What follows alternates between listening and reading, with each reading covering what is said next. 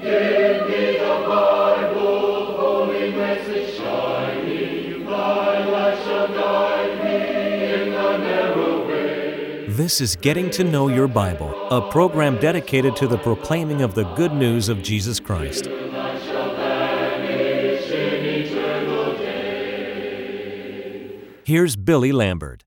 It is a genuine pleasure to be with you today on Getting to Know Your Bible. We do appreciate those of you who've tuned in to watch today. Some of you for the very first time. We want you to stay tuned today as we discuss the question, what really matters? What really matters? And in answering that, we want to discuss all souls matter. Please stay tuned. Now today we continue to offer a free Bible correspondence course. We want you to know more about it and how to receive it, so we're going to pause for just a moment. To help you in your study of the Bible, we want to send you this Bible correspondence course. This course is non-denominational. It's based on the Bible.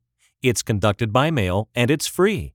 To receive this course, write to Getting to Know Your Bible, P.O. Box 314, Summerdale, Alabama 36580, or call toll-free 1-877-711-5214. No storm can hide that radiance peaceful beaming since Jesus came. I'm going to be reading now from the 16th chapter of Matthew. We're going to begin our reading in verse 24 and read through verse 26. Then Jesus said to his disciples, "If anyone desires to come after me, let him deny himself and take up his cross and follow me. For whoever desires to save his life will lose it. But whoever loses his life for my sake will find it. For what profit is it to a man if he gains the whole world and loses his own soul?" Every individual that has ever lived, that is now living, or ever will live, is important to God. John chapter 3 and verse 16 makes that so vivid. For God so loved the world that He gave His only begotten Son. And that simply means that God loves every individual in the world, regardless of who they are, where they are, when they live. God is concerned about that person.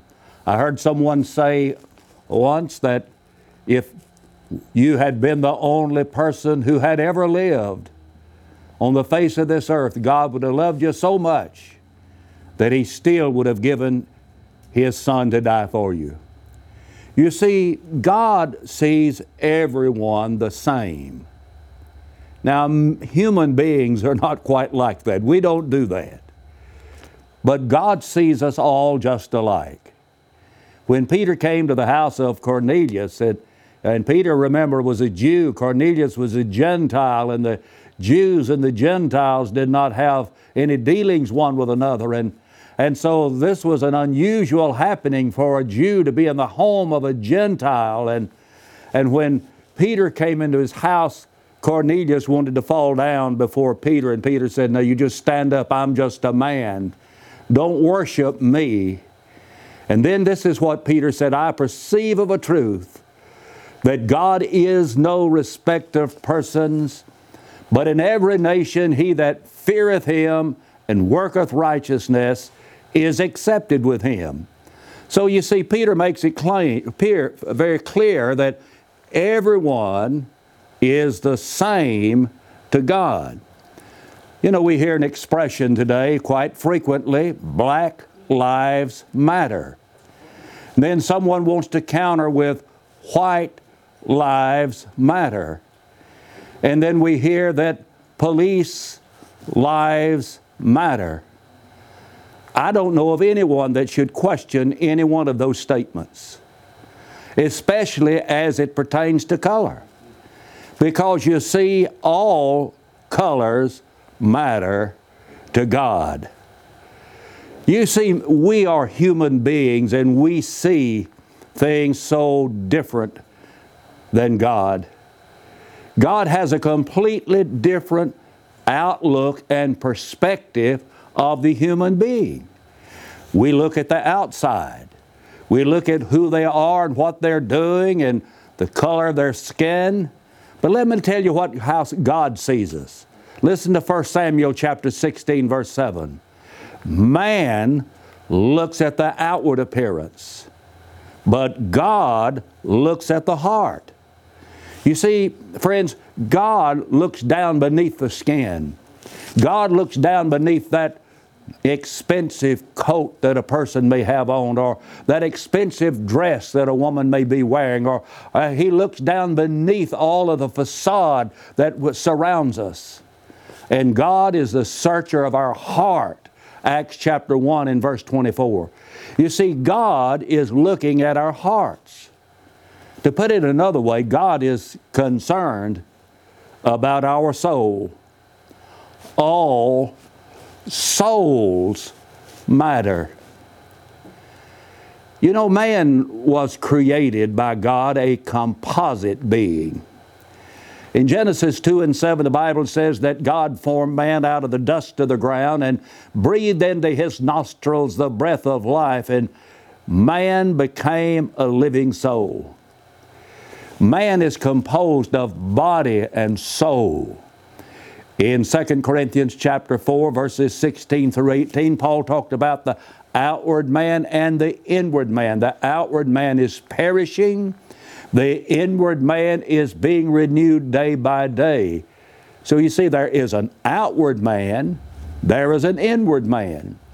Now what you see of me today is the outward person, but there is an inward man. I am a composite being. You as well are a composite being. And when a person dies, there is that separation of that spirit or soul of man from that outward man called the body.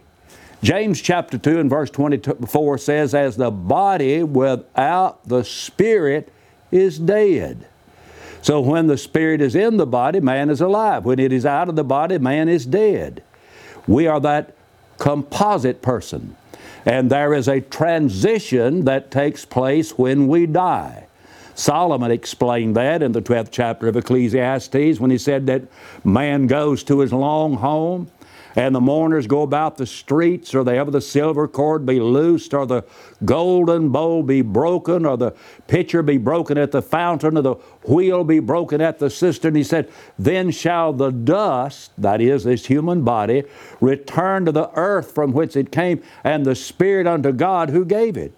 So there's this transition that takes place when we die. We leave the body. The spirit goes into the care and keeping of God who knows and does all things well, and our body is placed into the earth to await the resurrection of the dead. There's that separation. Paul recognized that in Philippians 1:23 when he said, I am in a strait betwixt two. I'm at a crossroads. I really don't know what to do. I've got a decision here. He said, I'm in a strait betwixt two, having a desire to depart and be with Christ, which is far better.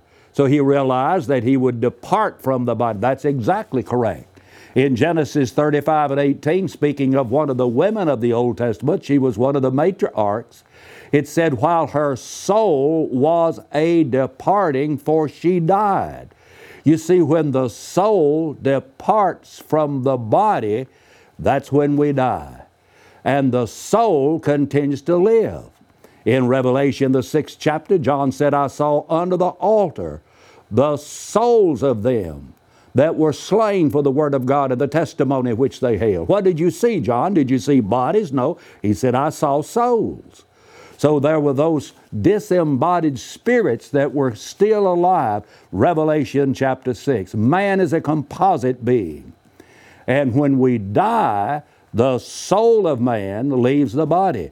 Now, we need to understand how valuable we really are to God. Have you ever thought about the value that you are to God? How God sees you? Why you really matter? Why your soul matters to God? Your soul is valuable, and that ought to be seen in the way that it began, its origination.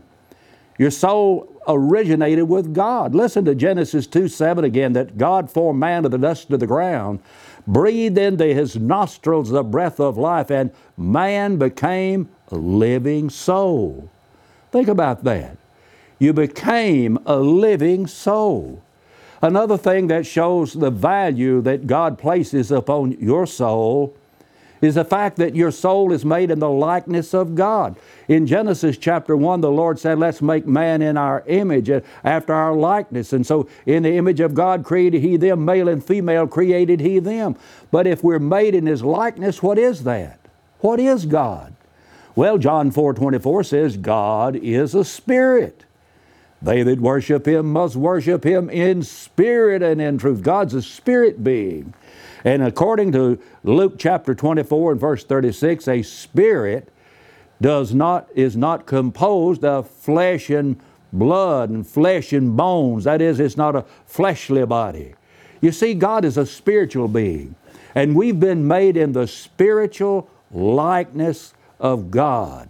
Another thing that suggests the value of our soul and why all souls matter is because of the price that's been paid for the salvation of your soul. You may not believe in God. You may not believe in Jesus. You may not believe the Bible, but I want you to know that your soul is still valuable to God, even though you may not believe in Him. Let me tell you how valuable it is. Your soul is so important to God that He was willing to let His Son die as a sacrifice or as an atonement for the sins that you have committed.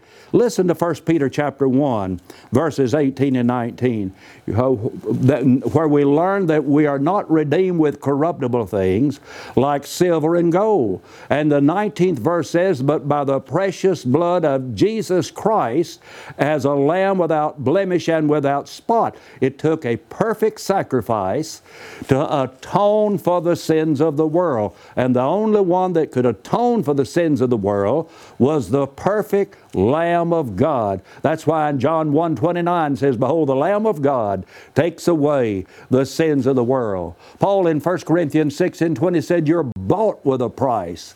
Well, what was that price? The price for which we've been purchased is blood. When Jesus died on the cross, and when He shed that blood on that cross, He bought the church. Listen to Acts chapter 20 and verse 28. Take heed unto yourselves and all the flock over the which the Holy Spirit has made you overseers, to feed the church of God which He hath purchased with His own blood.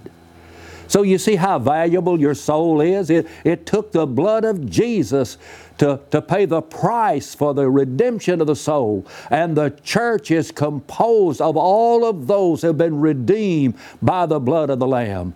And redemption and forgiveness is by that blood. That's how valuable you are to God. In Matthew 26 and 28, Jesus said, for this is my blood of the New Testament, which was shed for many for the remission of sin.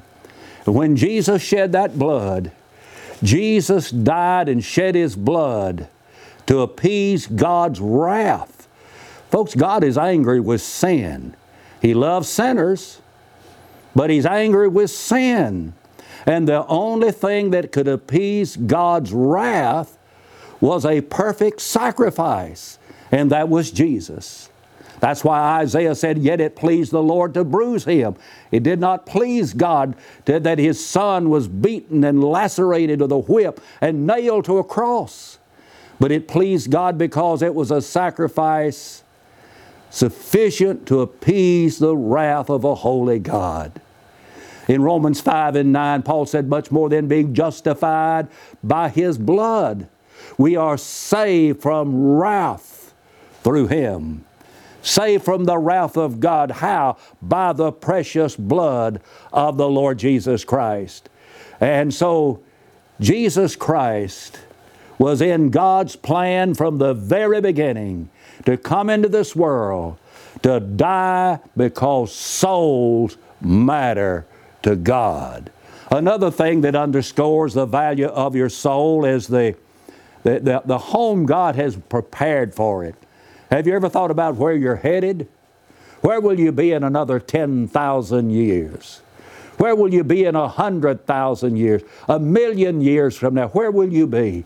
Well, you see, God has prepared a home for all of those souls that are willing to believe on His Son and repent of their sins, and then to, as a penitent confessing believer, be baptized into Jesus Christ. God's prepared a home for you, and it has been prepared.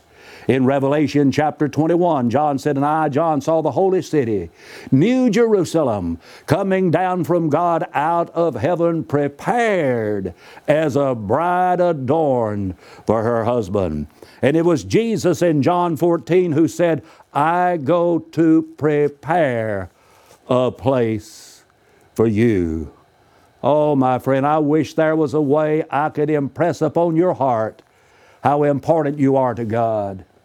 All souls matter. All souls matter to God. Listen to John chapter 3, beginning in verse 14. As Moses lifted up the serpent in the wilderness, even so must the Son of Man be lifted up, that whosoever believeth in Him should not perish but have eternal life. For God so loved the world that He gave His only begotten Son, that whosoever believeth in Him should not perish but have everlasting life. For God sent not His Son into the world to condemn the world, but the world through Him might be saved. God sent His Son into the world to save the world. Someone says, but wasn't that a select group of people? Absolutely not. Because Romans chapter 2 and verse 11 says, there is no respecter of persons with God. In 1 Timothy chapter 2 and 4, we're told that God would have all men to be saved and come to a knowledge of the truth. Friends, all souls matter to God. They matter to God. And I want you to know that your soul matters to God. God loves you. All souls matter to Jesus, absolutely. In John 15 and 13, Jesus said, greater love hath no man than this, that a man lay down his life for his friends. And then Jesus said, you're my friends if you do whatsoever I have told you to do, I've commanded you to do. Jesus Christ is your friend. He wants to be your friend. Because your soul is so important to Jesus. Well, Isaiah, he said that He was wounded for our transgressions, that He was bruised for our iniquities, and the chastisement of our peace was upon Him, and with His stripes, we are healed. You see, there's spiritual healing, there's salvation, there's forgiveness, because Jesus loves us so much. He died upon the cross. Somebody says, but Brother Lambert, you just don't know how bad I've been. I've done some terrible, terrible, terrible things.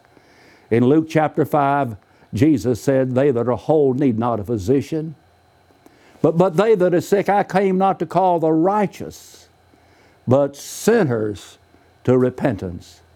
You say you've done some bad things. I've had people tell me that. I've had people to tell me, Brother Lambert, I'd like to become a Christian, but I just don't believe God could ever forgive me because I've done this and this and this and this. I said, you're the kind of a person Jesus came to save.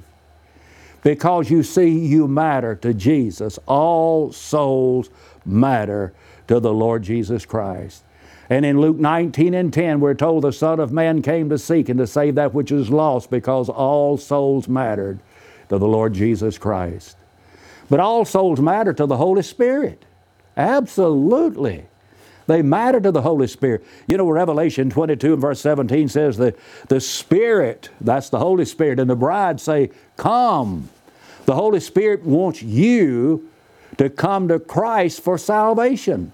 And the Holy Spirit revealed truth so that you could know how to do that.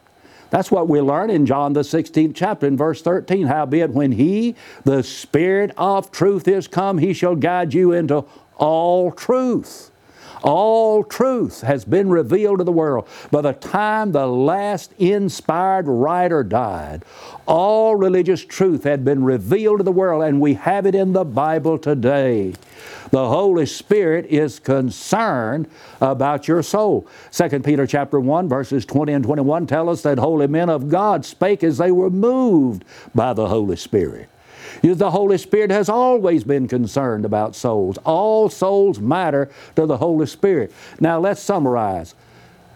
All souls matter to God, they matter to Jesus, and they matter to the Holy Spirit. So you see, even the whole Godhead, the entire Godhead is concerned about souls. But all souls matter to the devil. Absolutely, they matter to the devil. What he really wants is your soul. He knows his destiny. He does.